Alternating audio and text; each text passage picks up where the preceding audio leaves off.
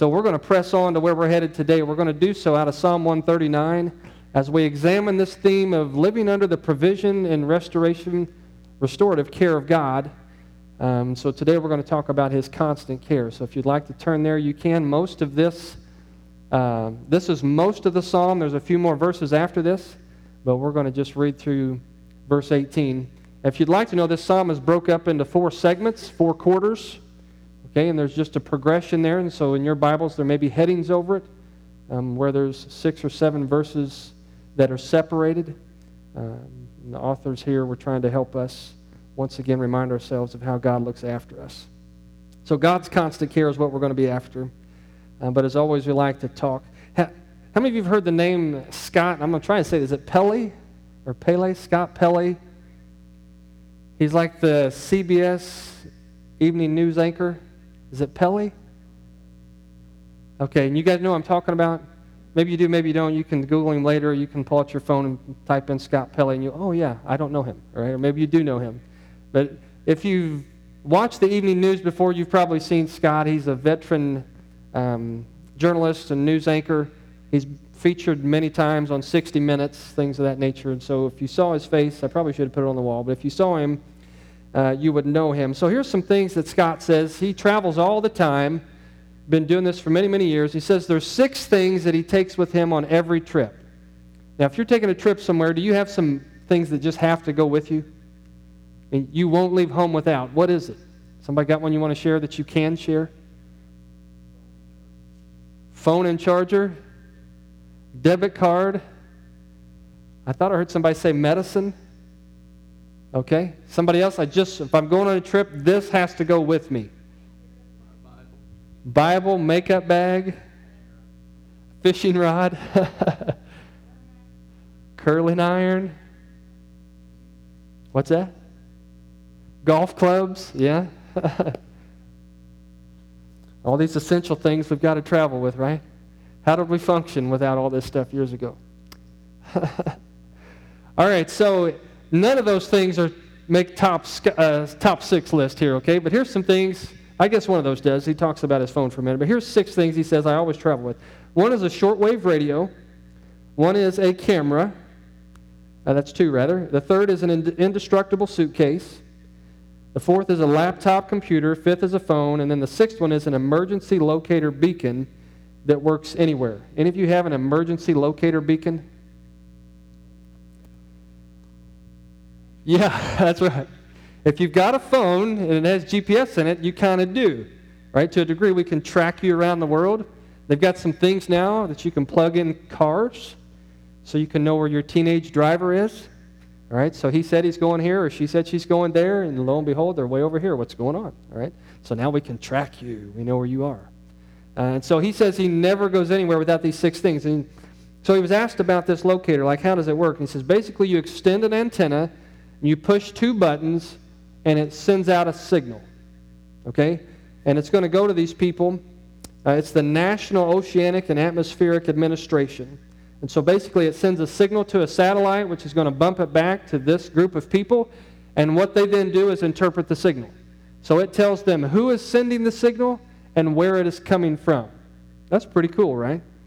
That's a pretty neat piece of modern-day technology. Well, then he goes on to say this about it.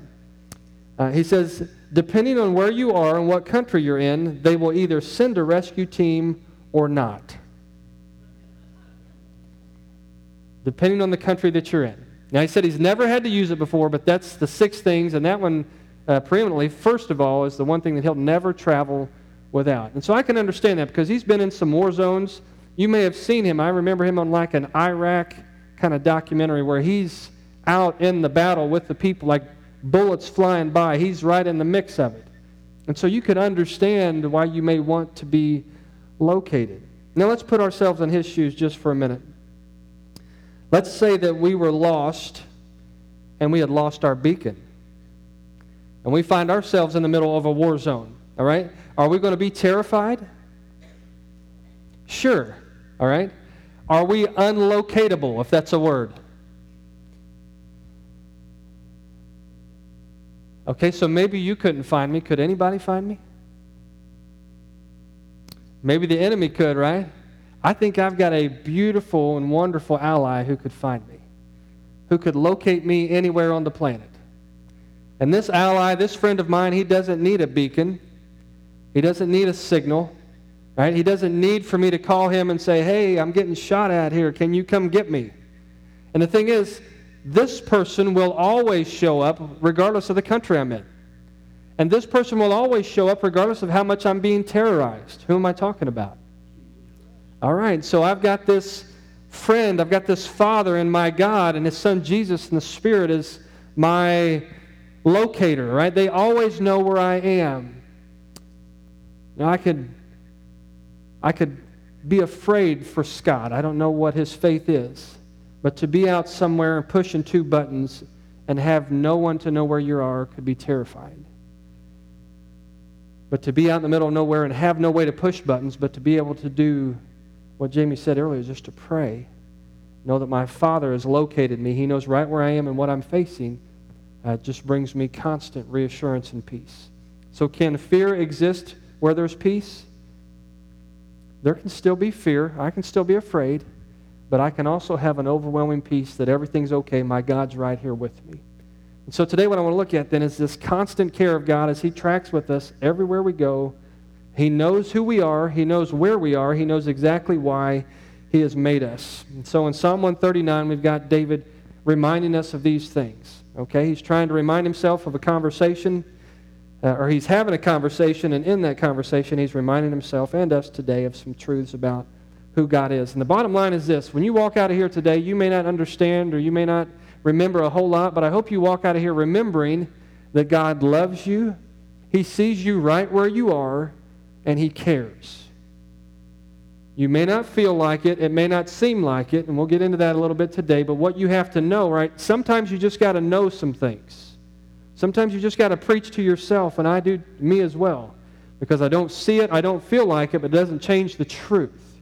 And so sometimes we've got to preach to ourselves or help one another out that God is. And we talked about that a little bit last week. Well, let's look here at His constant care. Verse 1 through 18, Psalm 139. You can follow along in your Bible if you've got one. It's on the wall as well. And so we'll progress there here this morning. It says, O Lord, you have searched me and known me. You know my sitting down and my rising up. You understand my thought afar off. You comprehend my path and my lying down, and you're acquainted with all my ways. For there's not a word on my tongue, but behold, O Lord, you know it altogether. You've hedged me behind and before, and you've laid your hand upon me. Such knowledge is too wonderful for me. It's high, and I cannot attain it. Where can I go from your spirit, or where can I flee from your presence? If I ascend into heaven, you are there. If I make my bed in hell, behold, you're there. If I take the wings of the morning and dwell in the uttermost parts of the sea, even there your right hand shall lead me, and your hand shall lead me, and your right hand shall hold me. If I say, surely the darkness shall fall on me, even the night shall be light about me. Indeed, the darkness shall not hide from you, but the night shines as the day. The darkness and the light are both alike to you. For you formed my inward parts. You covered me in my mother's womb. And so I'll praise you, for I am fearfully and wonderfully made. Marvelous are your works, and that my soul knows very well. My frame was not hidden from you when I was made in secret and skillfully wrought in the lowest parts of the earth. Your eyes saw my substance, being yet unformed. And in your book they were all written, the days fashioned for me, when as yet there were none of them.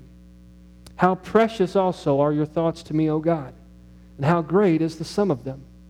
If I should count them, they would be more in number than the sand, and when I awake, I am still with you.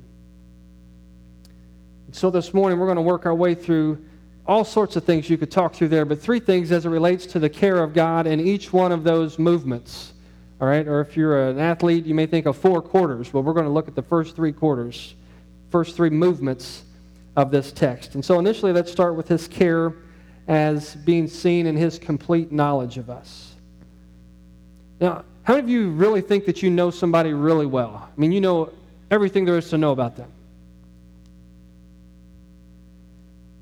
Some of you have been married for a long time, or you were married for a long time. Do you feel like you've exhausted every amount of information with your spouse? No? Are you still learning? And that's good and good, right? I mean, let's just look at it that way. It's always good when we need to be learners just to continue to know our spouse. It shows that we care, right? So I don't ever want to just tap out. I know enough of you. I've figured out enough of you. I want to keep learning. I want to keep investing, and I want you to do the same in me. So as we get into this idea of God's complete knowledge of us, let's just put all of our cards on the table for a minute, and I just want you to be honest. Have you ever questioned whether or not God really cared about you? You ever found yourself in a situation and said, God, do you really care? And maybe a specific situation comes to mind right now. Maybe it was a long time ago, or maybe you find yourself in the midst of it right now. Have you ever doubted that God cared for you? You ever just thought, man, I don't think you care, God. Or if you did care, then maybe you could show it in a different way. Maybe you've just gone ahead and determined that God didn't care about that situation, or that He does not care about what you're going through right now. And if so, you're not alone. Right? There are a lot of people on the planet, most of us in this room are nodding our heads, and it's been that way for years. So I just briefly want to touch on a story we started last week out of Mark. Remember the story of the disciples? We talked about the picture of Jesus sleeping in the midst of the storm. Jesus sent His disciples out one night in a boat on a sea. It was calm. Well, the storm comes up, and the waves start rolling, and the boat starts rocking, and the disciples are terrified, right? And so Jesus is in the stern of the boat, and He's sleeping. Now, if you were in this boat, terrified, and you see Jesus sleeping, what are you going to say? How are you going to respond? Is it going to affect you in any way? We said last week it should bring us stillness and peace, right? If Jesus isn't afraid, why am I? But yet the disciples were, and so are we. And we've doubted God's care sometimes, and so did they. So let's go to it here. Mark chapter 4, this is verse 38. So all this is raging around them, and it says this, the disciples woke Him and said to Him, Teacher, what? Teacher, don't you care if we drown? All right, so in essence, in the context of our message today, they're saying, Lord, do you care? Right? Do you care? What they're doing is something that you and I often do. They're allowing their situation to define God. They're allowing the situation to define God. And so in their minds, if Jesus really cared, then He would have gotten involved. If Jesus really cared, He would have been bailing water, or He would have been panicked with them, or He would have stopped the storm, or He would have kept the storm from coming at all. If He really is God, if He really has this power, if He really cared about me, then we wouldn't be going through this right now. They let their situation define who God is. Now, maybe you've never found yourself in a boat like that, but I bet we found ourselves in a life storm like that, where we let our situation define who God is. God, if you really cared about me, then this would not have happened to my child. God, if you really loved me, then this wouldn't have happened to my spouse or to our family. And so since something happened in my family, since life isn't great, it means God doesn't either love me, or He doesn't care, or He doesn't exist. I was reading about a man this past week, a husband whose wife and 2 children were killed in a car wreck. Brought up in church, raised in church all their life. This man's in his mid-40s. And he's come to the conclusion that there's no God now. And he's just bailed. Because in his mind, there cannot be a loving God and tragedy to his wife and his children. Okay? And so what he's done then is let what happened on this hand define what's on this hand. What we call that is backwards thinking. Right? When life's going great, it's easy to say, God, you are great, isn't it? You know, you can sing with gusto today, He's been so good to me, if you've had a good week. If you've had a hard week, those words may come off your tongue, but they just may have little heart to them, like He's really not been that good to me this week. It's really been a struggle. It's been hard.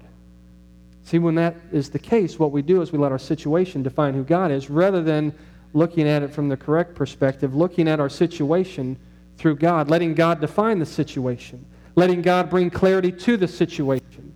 And so I was just reading in these different blogs of the comments of pastors responding to this husband who had lost his wife and children, trying to point them back to who God is.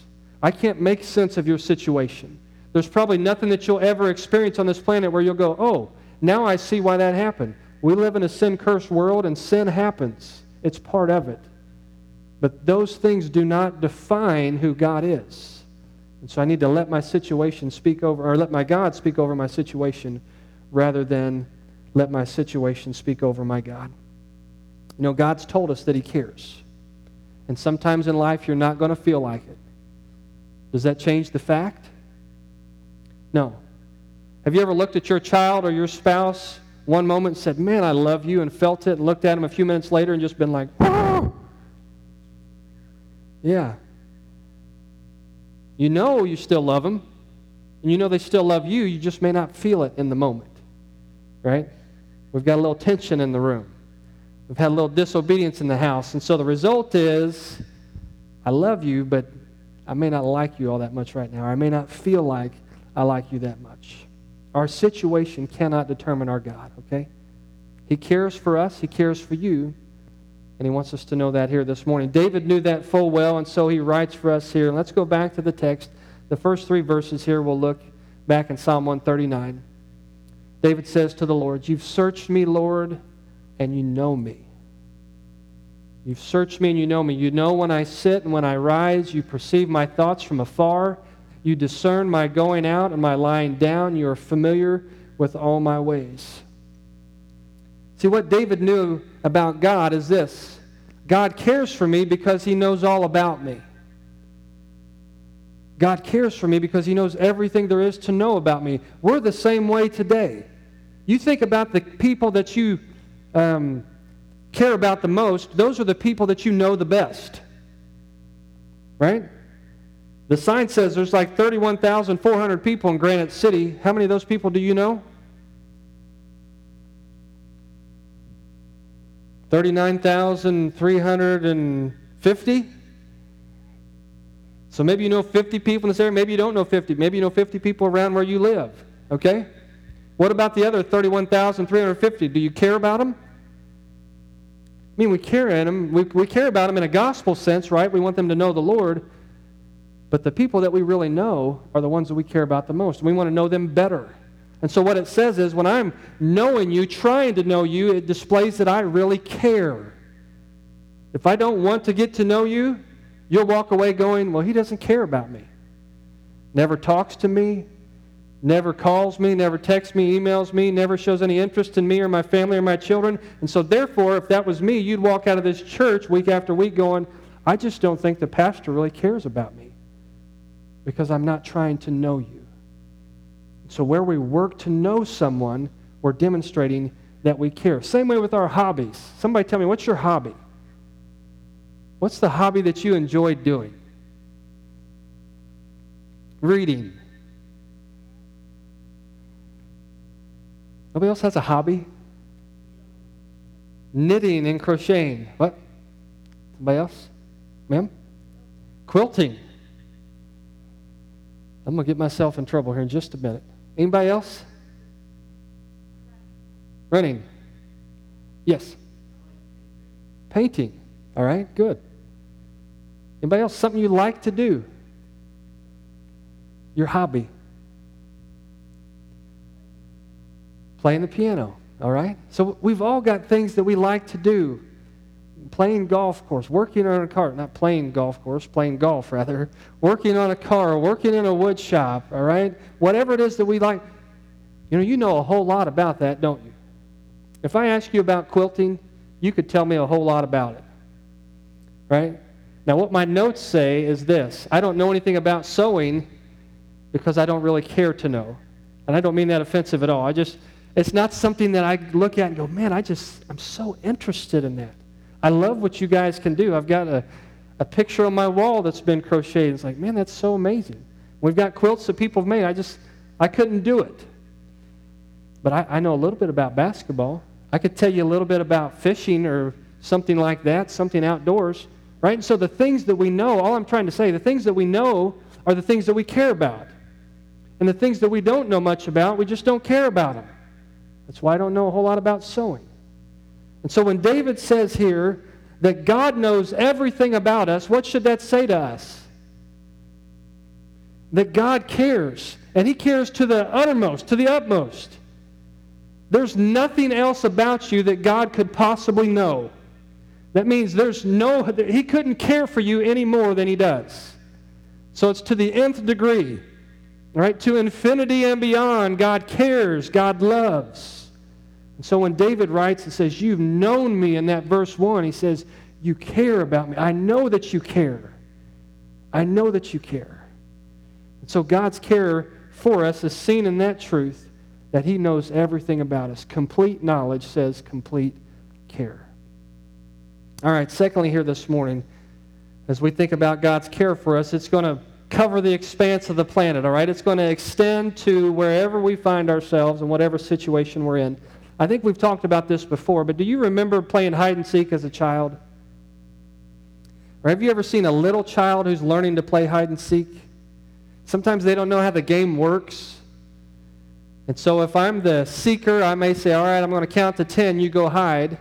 And so I close my eyes and I count to 10, and sometimes there's a child standing right there, but they've got their eyes closed or their hands over their eyes like this.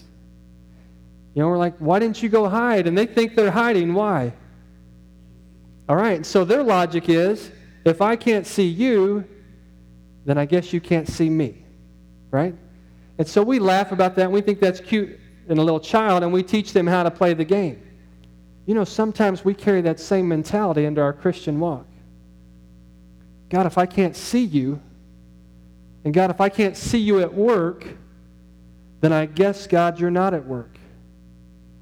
And God, if I can't feel your presence in my life, if I don't feel like you're close, then God, I guess that means that you're not close. Right? You ever do that?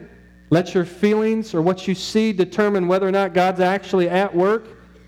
Somebody tell me, when does God not work? Does He always work? And Psalm 121 tells us that He never sleeps. He never slumbers. He's always working. He's always on. So there's never a moment where God's not at work. There's never a moment where God's plan is not getting accomplished. There's never a backtracking in the plan of God. Okay? If there were, then God would be like, oh man, what are we going to do now? How are we going to fix this problem? God's never worried or concerned. It's just plodding along, just as He sovereignly predetermined to let us make choices within that sovereignty. It's going to take place. It's going to happen. He's never shaken, never stirred. And so when I think of Him that way, I need to realize here that God's care for me not only extends to the good moments, but also the moments that are difficult, where I don't feel that He's close. I think if we took a poll this morning, most of us in this room would say there's been times in my life, seasons maybe, where I felt like God was a long way away. Where I'd pray and it felt like He wasn't listening. Or where I tried to really serve Him, but there were no results. And you think, man, God, are you here? I can't see you. I can't feel you. Maybe you started to doubt God in those moments.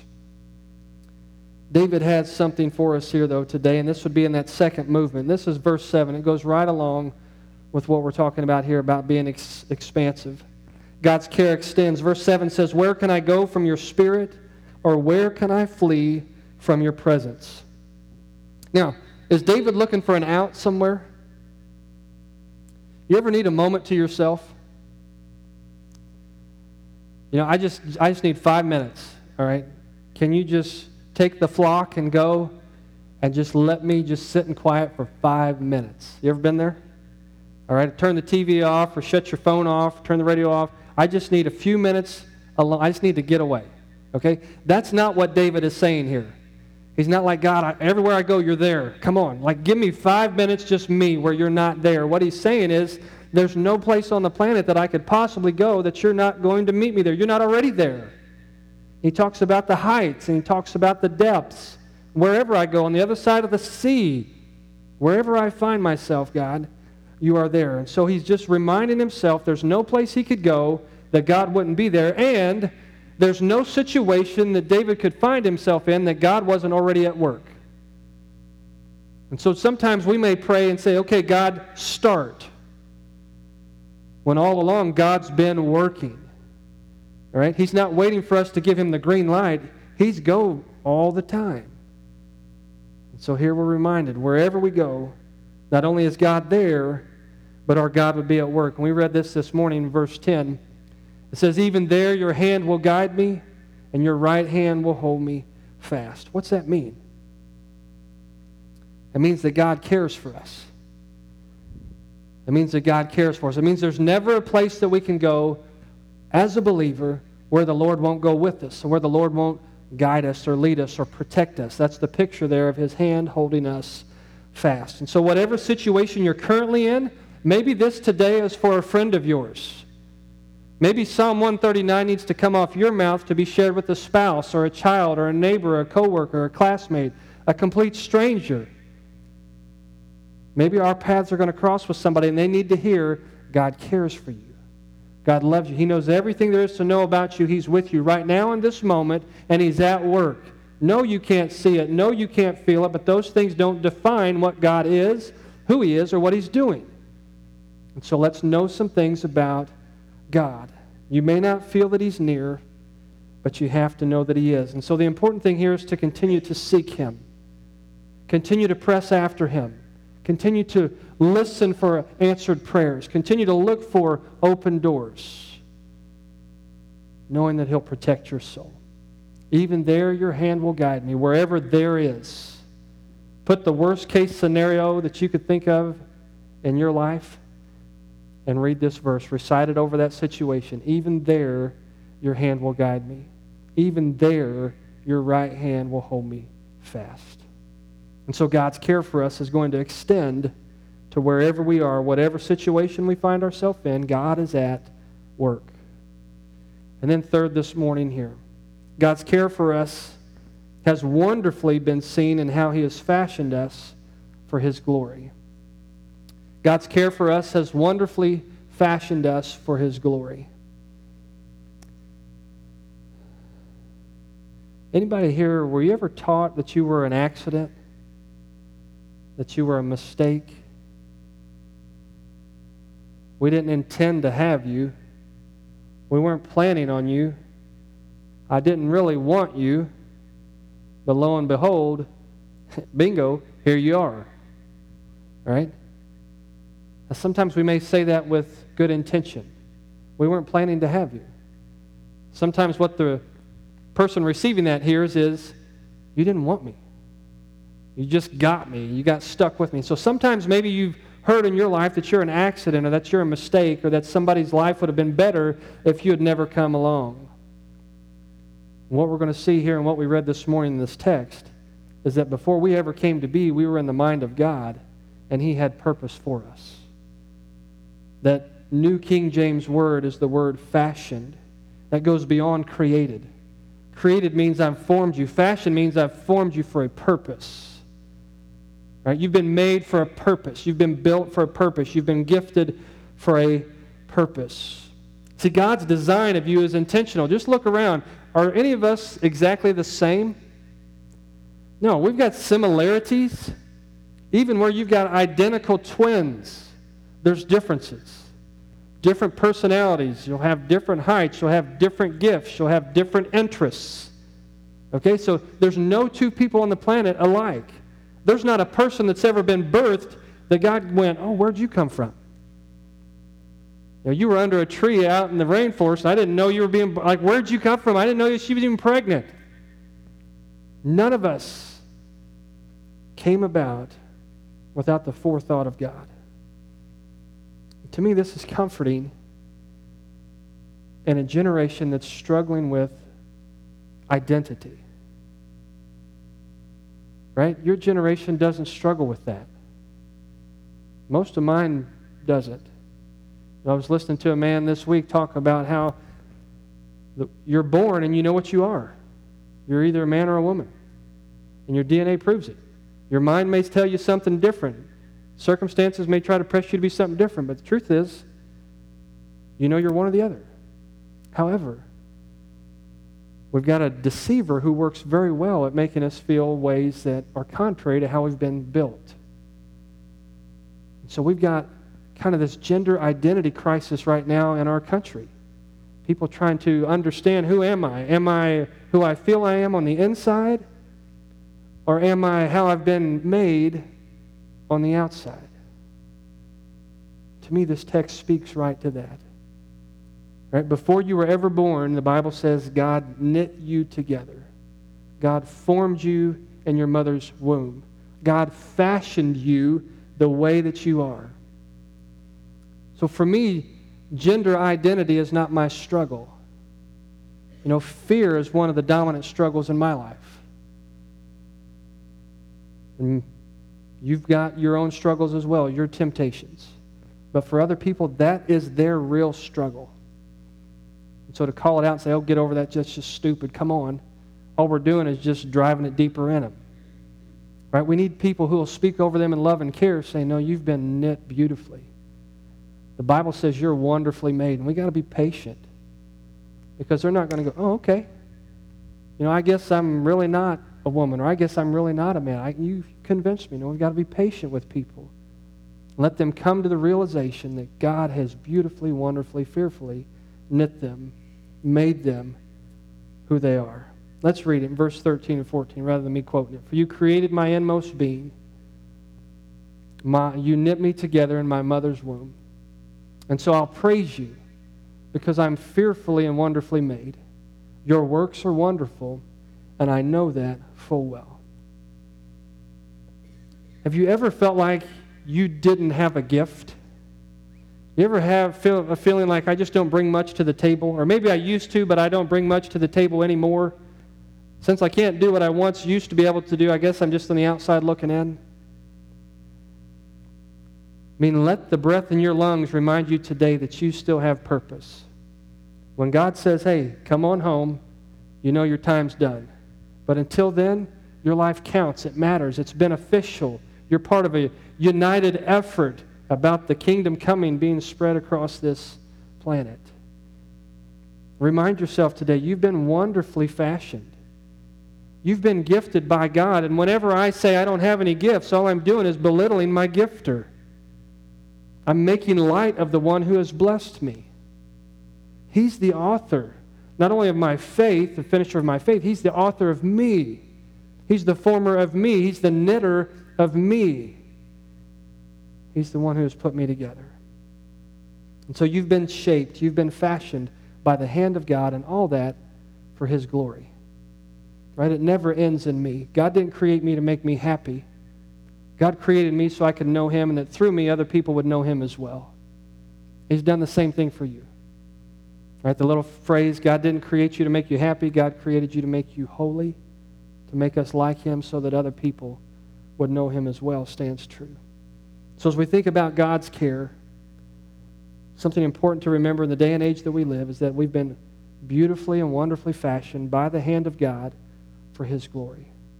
That's not a truth to beat people up with. That's a truth to nurture and patiently walk with people through some of the struggles that they have in their life. Maybe a challenge, but it's what we need to do. It's what we've been called to do. I want people to be patient and walk with me through my fears. Oh, just get over it, Corey. Quit being afraid. Have some courage. Be bold. Be a man. Suck it up. I want some people to walk with me. Patiently remind me of truths. Point me to what's true. We live in a world that needs to hear the same from us today, church. And so listen, I know sometimes we can look at our lives and wonder, does God care? Or God, are you there? Sometimes my situation makes me think that he's not. Sometimes I feel like he's absent.